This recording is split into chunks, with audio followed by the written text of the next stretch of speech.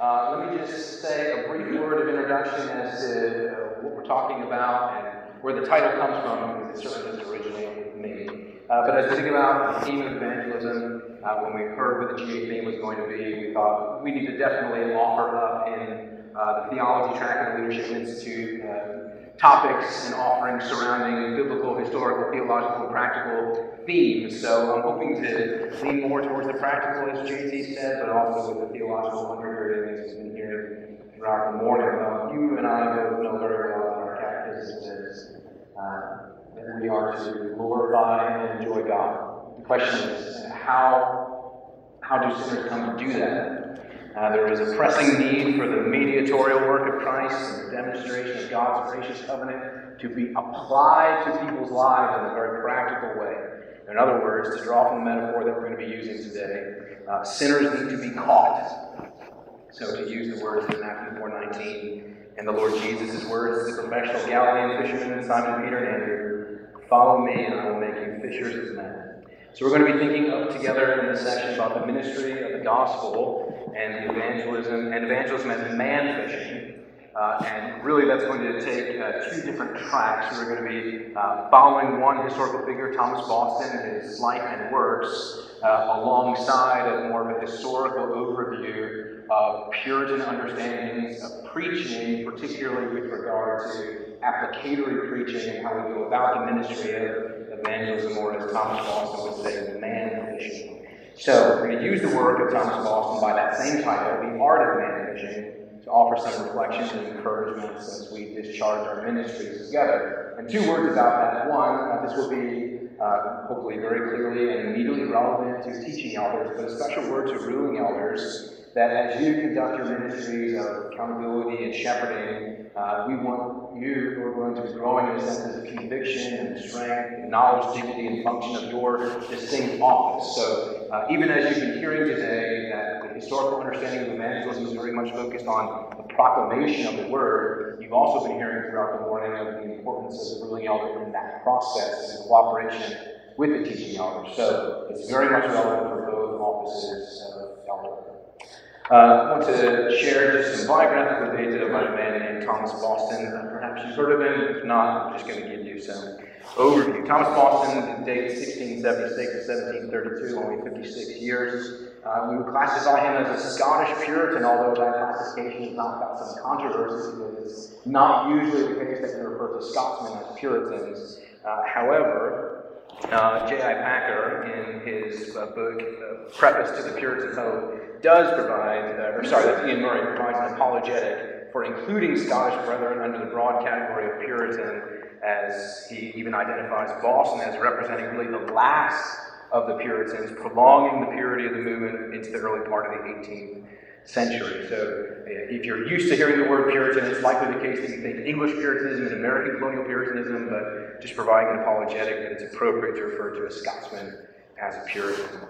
With regard to his early life, he was born in 1676 in Dunes in Berkshire, and he's born in the midst of the killing times that Scott was telling us about in Scotland after the restoration of English King Charles II, and the Scottish Covenanters were becoming a persecuted minority. The Boston family lived in an area known for political turbulence and rebellion. His father was a cooper and he was a barrel maker.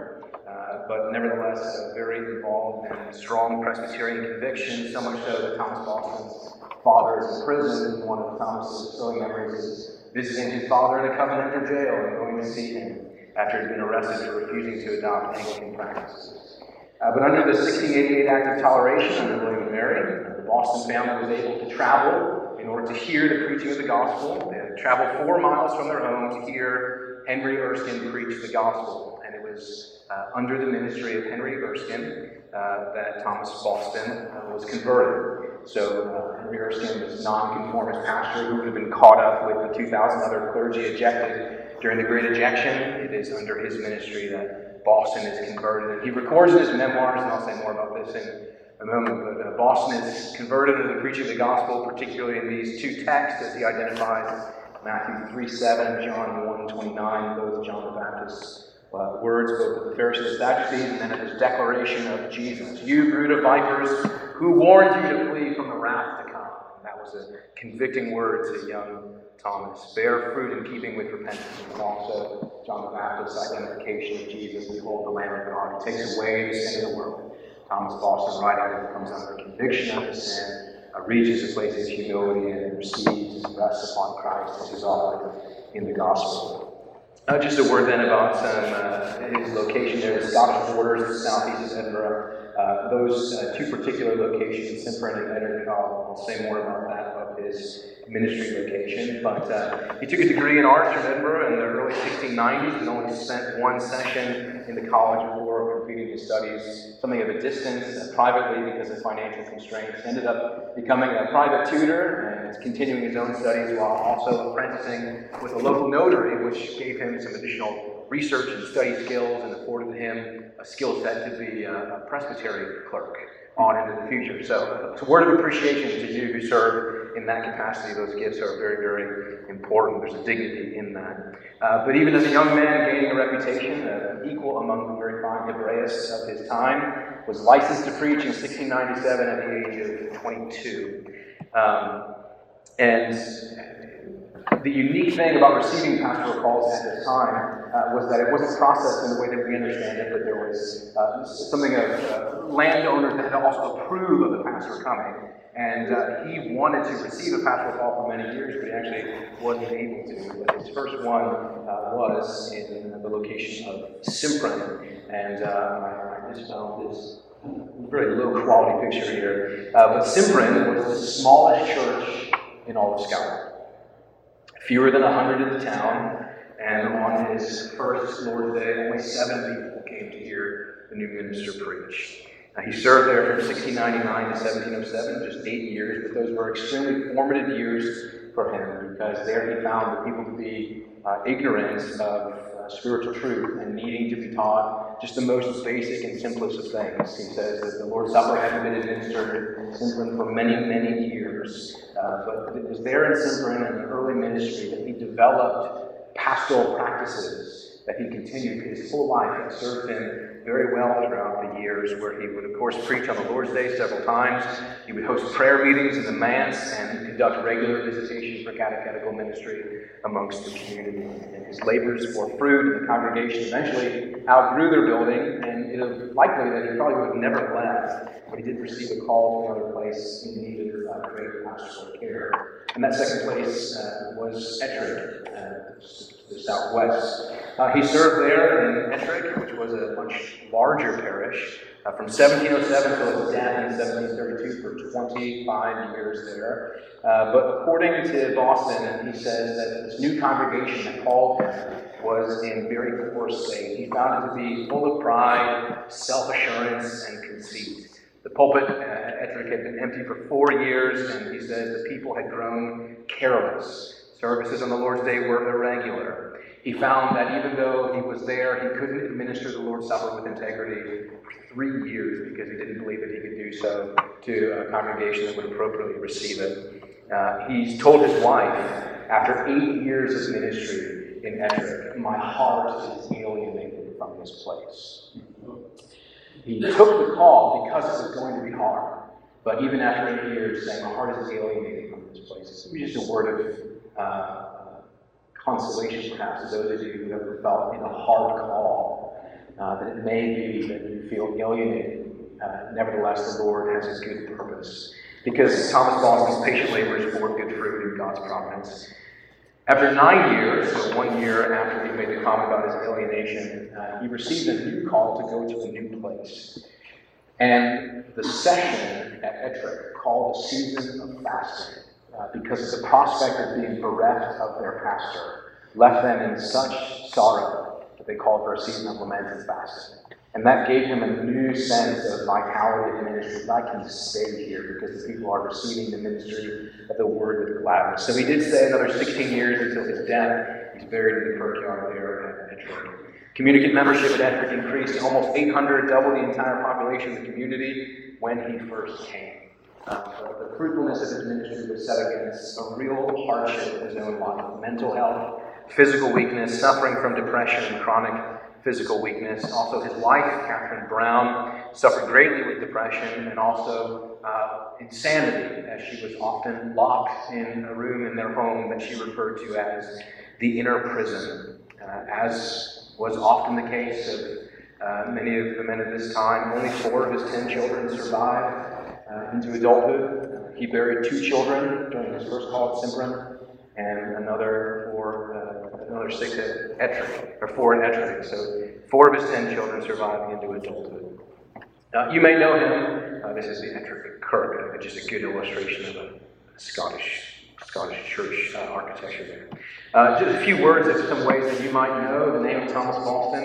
And it's helpful to mention this first one immediately after mentioning some of his hardships. Banner publishes in the paperback series The Crook in the Lot, 1737, 5 years after his death. It was first published. But it's his reflections from Ecclesiastes 7:13. Consider the work of God, for who can make that straight which he hath made crooked? The subtitle, The Sovereignty and Wisdom of God and the Afflictions of Men Displayed, or as Banner has its subtitle, What to Believe When Our Lot in Life Is Not Health, Wealth, and Happiness. So add that to be more contextually relevant in a world of prosperity, gospel preaching, etc. Listen to what Thomas Boston says in The Crook in the Lot. As to the crook in your lot, God has made it, and it must continue while he will have it so. Should you ply your utmost force to even it or to make it straight, your attempt will be vain. It will not change, for all you can do. Only he who made it can mend it or make it straight. And hearing those words, knowing some of his biography, is helpful to realize that that's coming from a man who suffered greatly. You may perhaps also know him for his Human Nature and his Fourfold Saint, published in 1720.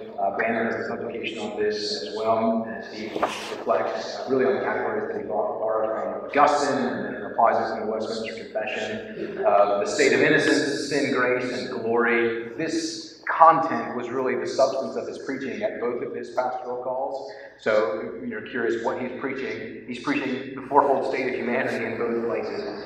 And this book has gone through 100 editions in Scotland, England, and America. And this is the work that Jonathan Edwards referred to Thomas Boston as a truly great divine. So Edwards was reading Boston.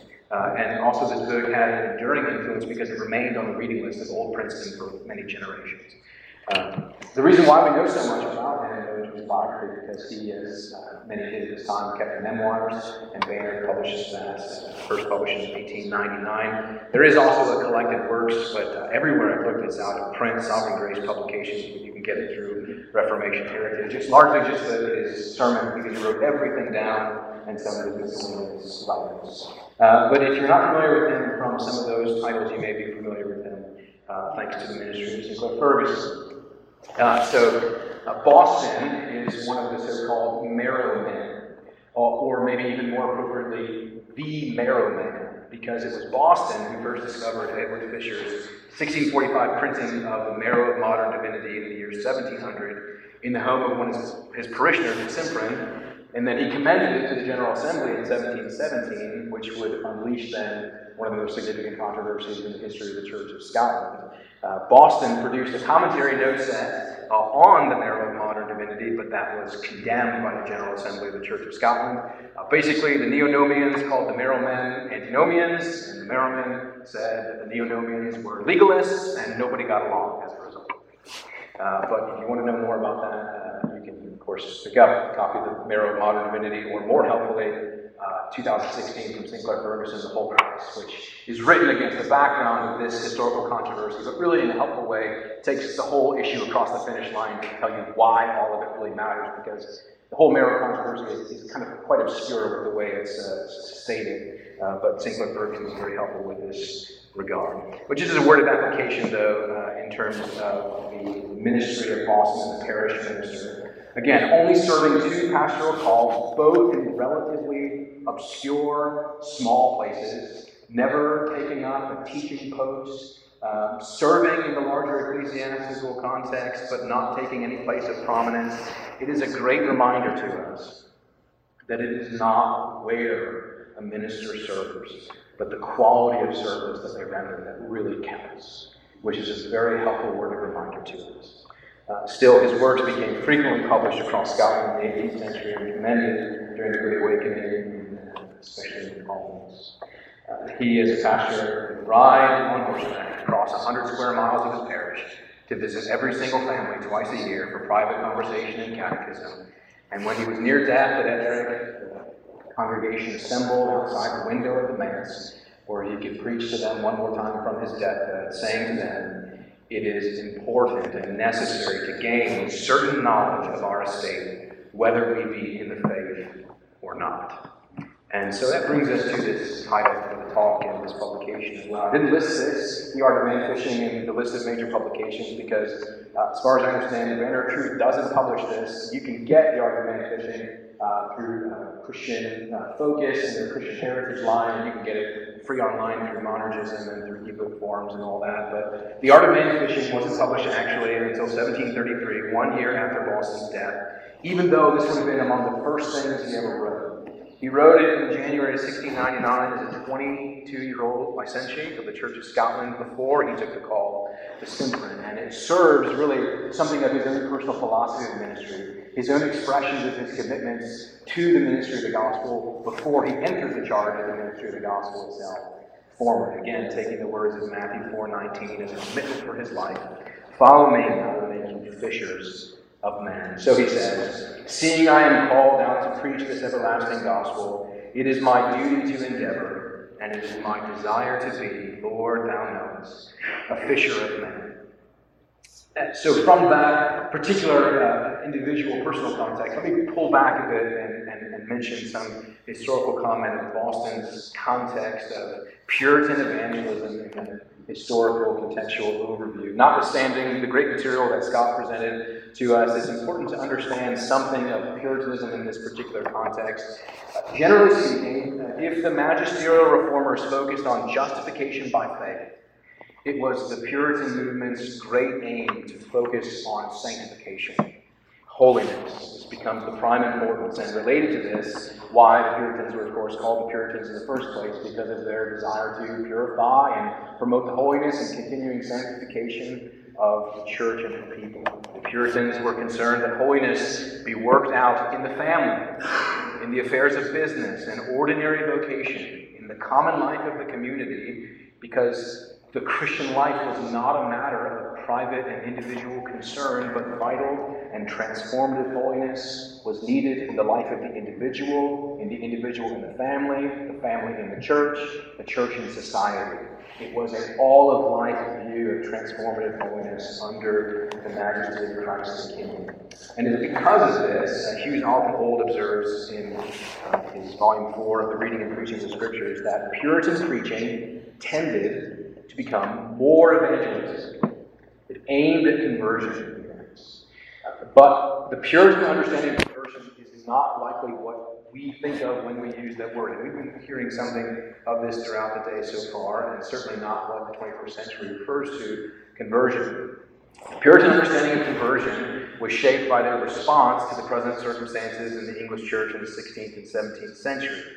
And at risk of assuming that the Puritan movement and its influences are only isolated to one historical context, in a bit I'm going to try to practically apply why what they're doing in their century matters so much for our continuing life as Christians as well. I'll try to identify that in just a moment. But what the English Puritans faced was a religious culture in which most Englishmen were already self-avowed Christians.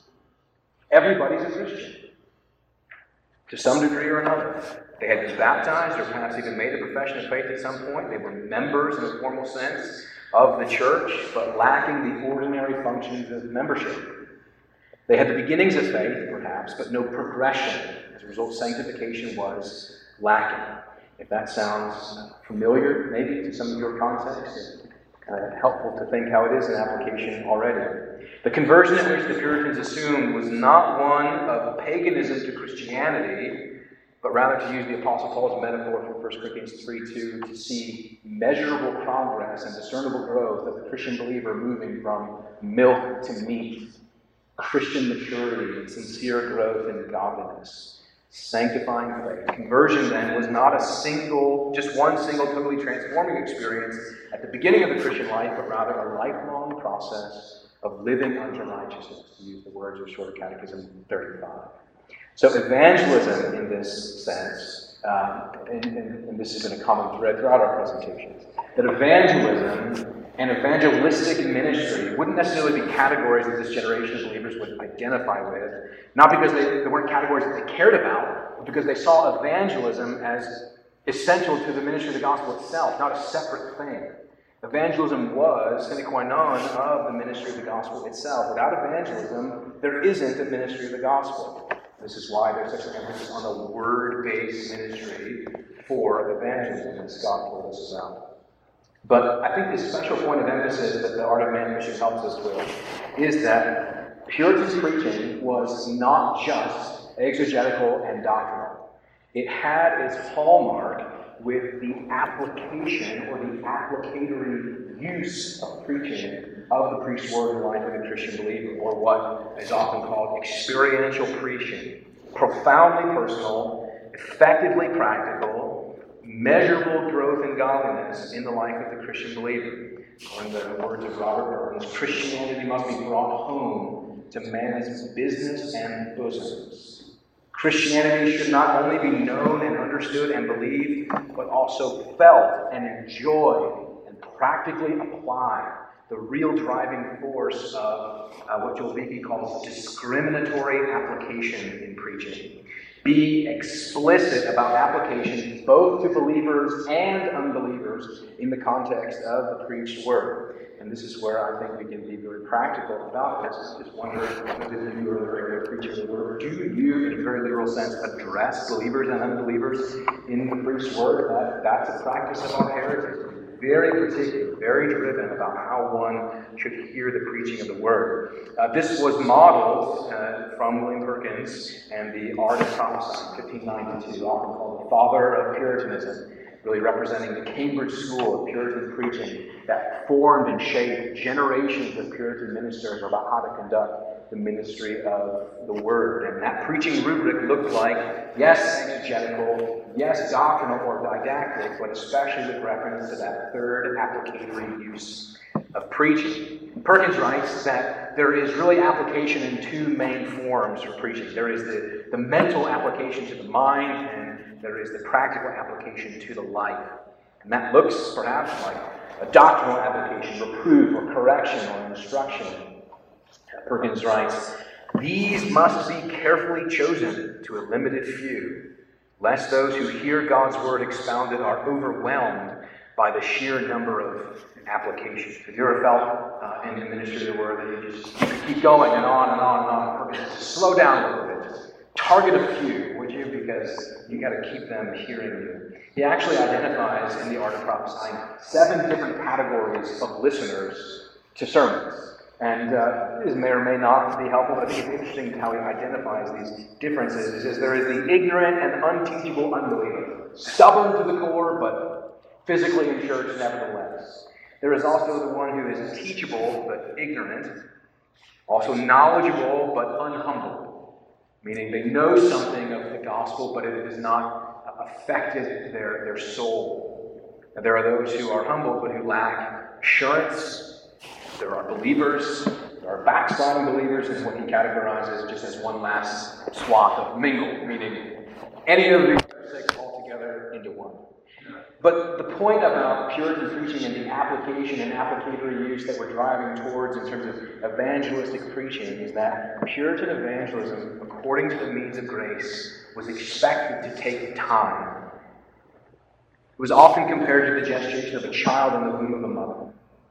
Which is why J.I. Packer critiques oftentimes modern evangelism in this way, saying that a conversion is usually thought of as being a short, sharp affair that can be precisely narrated and dated, and that is oftentimes normative in the minds today of the evangelical mind. And that's not, of course, to discount the fact that God may choose to use special evangelistic ventures in spectacular ways to advance or complete the conversion process. But Packer says it's not normative.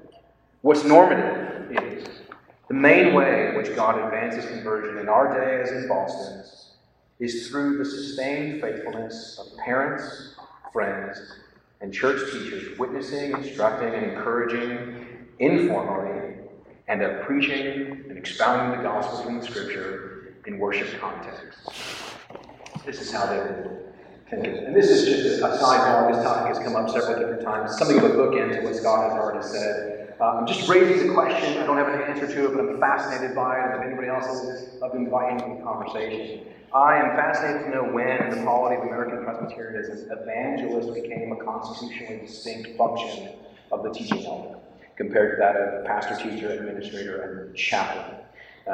Perhaps this came from Ephesians 4:11, that he gave some apostles and some prophets and some evangelists and some pastors and teachers, but just sampling from the Church of Scotland anyway. 19th century professor, pastoral theology at New College, Edinburgh, James Bannerman, who writes The Church of Christ, which is a great resource if you don't have that already. He writes about this particular topic in his chapter on the parties who exercise church power, and he speaks of the evangelist as an occasional and extraordinary office of the same category as apostle in the early church. And he said that those who advanced the evangelist as a continuing office were themselves controversialists. Well, such we are in the EPC, controversialists actually, because in the EPC, evangelist functions as an umbrella term for functions of missionary, global worker, church planner, or itinerant minister. You can see some of Bannerman's comments there. I'm not necessarily agreeing or disagreeing. I'm just observing the interest of the way the church has thought about the office throughout the ages. But what is a major implication for the ministry of the gospel for us, I think, is that lest we assume that Puritan techniques, strategies, rubrics, forms of preaching are antiquated and irrelevant, I'd like to suggest that they're actually very helpful to us in this century. They're an incredible resource for those of us who especially undertake what we often call the ministry of church revitalization. And that's because having a broad sense of the diversity of spiritual maturity in your congregation is an important and wise thing to be aware of. Oftentimes when I speak to new pastors and new calls, I find that they are often shocked to discover in their first couple of years the amount of elementary things they feel like they have to teach. And that comes with a shock to them. But having a consciousness and awareness of the capacity of our hearers in preaching is an important ministry of evangelism as we understand who is hearing us and how they hear us. But being prepared with the theological equipment of our forebearers is a necessity, but we shouldn't forsake the wisdom of their practical instruction. How we go about our ministry in terms of the manner of our ministry, the mode and temperament is usually directly related to how long people will suffer our ministry. And then, Lord willing, move from suffering our ministry to receiving our ministry with joy in the long run. So then, to the source of the art of man teaching. Again, evangelism is not necessarily a word that Boston would employ in the same sense that we do. But Boston's idea of a minister as a fisher of men is that through both public and private ministry, God is at work in the hearts of his people to bring them to places of settled commitment, discerning spiritual life, and evident growth of the same reality. He writes, "The design and work of fishers is to catch fish. This is the work that preachers of the gospel have taken in hand, even to endeavor to bring souls to Christ. Their design and their work should be the same." Essentially, he's saying, this is why you preach Christ, right? That people would come to Christ. Why else do you do it? He has this warning here. "Tell me, O my soul, what is thy design in preaching? For what end dost thou lay the net in the water? Is it to show thy gifts and gain the applause of men?" It's interesting that a man without a pastoral call was wary of the sense in which he may preach for the applause of men rather than the glory of Christ. He's warning himself against that reality, wanting to lead men, women, boys, and girls to Christ. He offers this encouragement in the midst of not letting the vanity of the world dissuade you from the important task. He says, "O my soul, beware of preaching smoothly upon the account of getting a call from a new parish. Have a care that the want of, namely a call, does not put thee to man-pleasing. No, man-pleasing must not be thy business."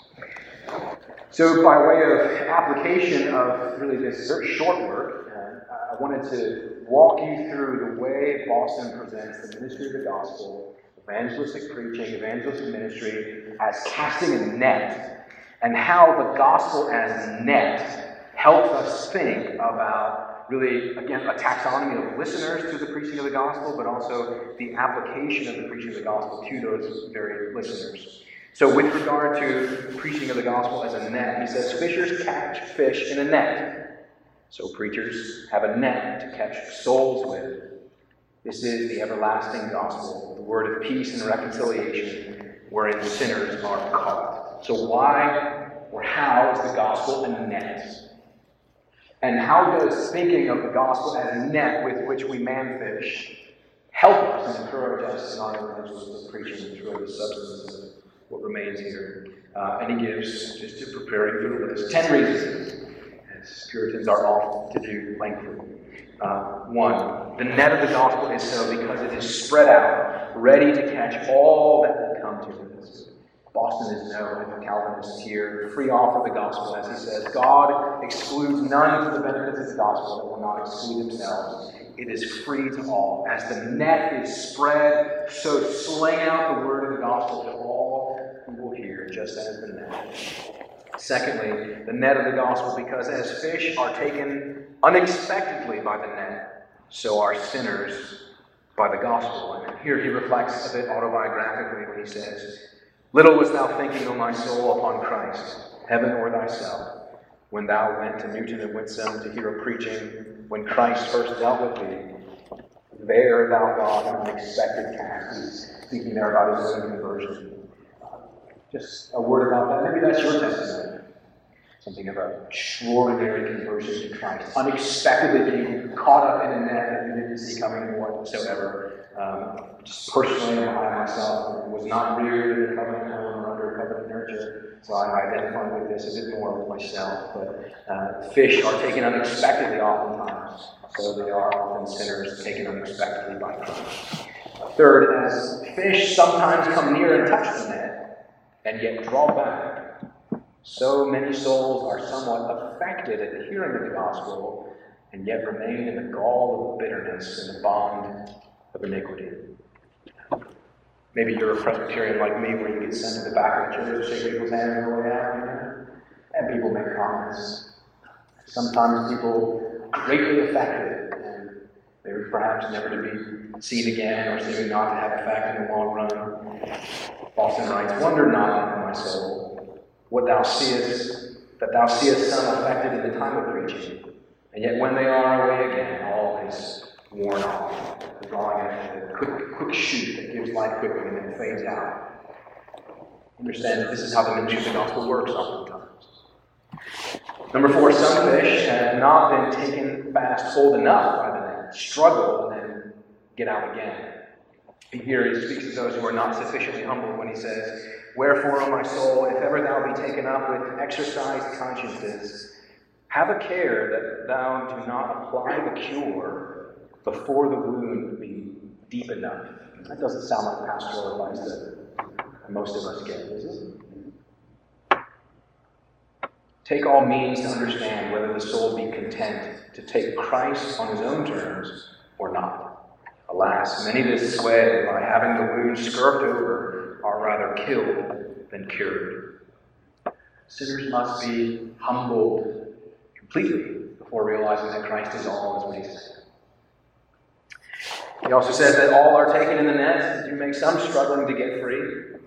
I'll take number 5 and 6 together. He writes, there is indeed a power in our will to resist, yea, and such a power as cannot be exercised by the will of man, which can do nothing but resist, till the overcoming power of God come and make the unwilling heart willing. Of course, he's a good Calvinist because he says, yet this struggling will not do with those which the net has fast enough. Indeed, God does not convert men to himself against their will. He does not force the soul to receive Christ, but he conquers the will and it becomes obedient. And in this way, the net is cast and captures that according to God's sovereign design. So, as you've always interacted with, I'm sure, with many people who have said, oh, you Calvinists don't make good evangelists. To which we he should say something to the effect that it is precisely because of our convictions about God's sovereignty that we undertake the ministry of evangelism with the utmost confidence, knowing that God's word accomplishes all of its purpose. U7, he says, in the net are many meshes in which the fish are caught. This then is gospel preaching. Thus, to spread out the net of the gospel, wherein are so many meshes of various invitations and promises, to which, if the fish do come, they are caught. And this picture is, as you cast out the net, it's intertwined together with many promises, many invitations. And just think for a moment with me about the ways in which the gospel is being cast out in the midst of your services on the Lord's Day. The call to worship is a net, isn't it? Come and worship this God who is holy, transcendent. The call to confession is something of another knot in the net that grabs the hearers. Assurance of pardon, preaching of the word, administration of the sacrament at the table, and just plugging the word for the explicit fencing of the table. Just because I'm here at the microphone, I'll add to it that those people who suggest that implicit fencing of the table only is more loving than explicit fencing of the table. If you don't explicitly fence the table, you miss perhaps the best opportunity in the entire service to actually extend the hope of the gospel to those who don't have it. Like a knot in the net is these various castings out of the gospel to catch fish, to catch souls for Christ.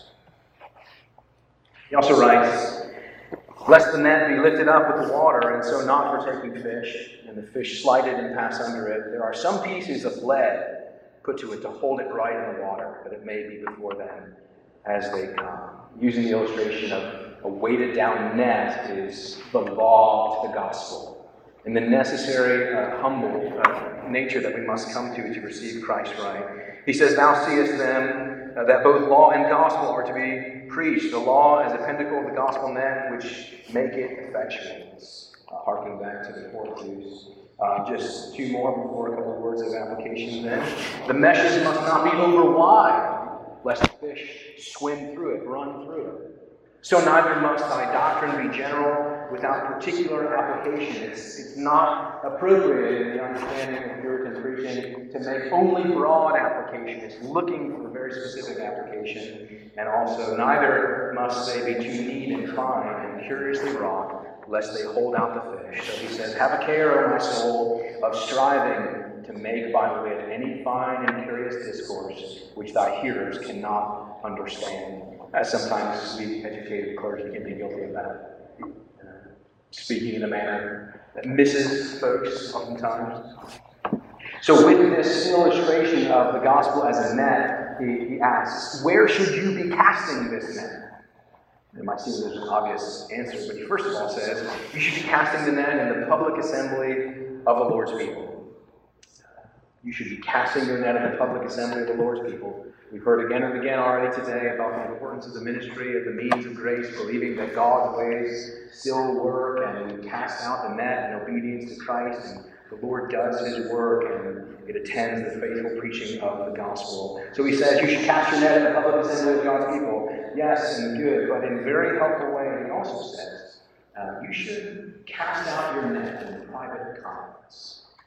I found myself particularly convicted by this, and I hope you might be as well. He talks about encouragement as casting out the gospel net in private conversation. This would have been in the context, of course, of his pastoral visitation, his catechetical ministry, but also perhaps incidental social meetings. He says, when you are at any time in company, let something that smells of heaven drop from your lips. Oh, what a shame is it for you to sit down in company and rise again and part with them, and never a word of Christ to be heard where you are. I think that's a helpful word to us. Private conversation. The sweetness of Jesus be often upon our lips. Well, why does Boston have this model? And why does he write as he does? As I said, because of his being in the school of Perkins prophesying, understanding that of preaching, but because he is a man of confessional commitments. We know that the directory of worship is not adopted. 1729 in the American Presbyterian tradition, nevertheless, it's a part of our heritage, and so it can be a helpful resource that we look to. And in the Directory for Public Worship has a very particular comment on what the preaching of the Word should look like to bring some unity, not necessarily uniformity. This was a directory, not an obligatory, but some unity to how the ministry of the gospel was undertook in the pulpits of the Church of Christ. So because Boston was a man of shared confession, he modeled his ministry accordingly, with an emphasis on that third use of the applicatory use of the sermon, of experiential, distinctive Reformed piety and preaching. Moving from doctrine to application was an important component, as J.I. Packer writes of Thomas Boston, that he exhibited dazzling mastery of the text and teaching of the Bible, a profound knowledge of the human heart, great thoroughness and clarity in exposition, great skill in applicatory searching of the conscience, and a pervasive sense of the wonder and glory of God's grace in Christ to such perverse sinners as ourselves. And the Directory for Worship gives that type of instruction according to the context, drawing examples from the text. The Directory says this, just see it there on the screen, that he is not to rest in general doctrine, although never so much clearly confirmed, but to bring it home to special use by application to his hearers, which, albeit it prove a work of great difficulty to himself, requiring much prudence, zeal, and meditation, and to the natural and corrupt man will be very unpleasant, yet he has endeavored to perform it. Isn't it often the case that it would be easier to just say what the text says and then sit down? The meditation upon how the word is to be used in the life of the congregation is of great difficulty. Although it prove a work of great difficulty, requiring much prudence, zeal, and meditation, yet it is endeavored to perform it. The Directory talks about the different types of application, to, again, using Perkins' similar categories, providing instruction, confrontation of false doctrines, exhorting to duties, public admonition, and applying comfort to the wounded soul. Of the priest's word and application, the Directory also says, and as he needeth not always to prosecute every doctrine which lies in his text, which is a helpful corrective word to us, right? You don't need to say everything that could be possibly said in every text, right?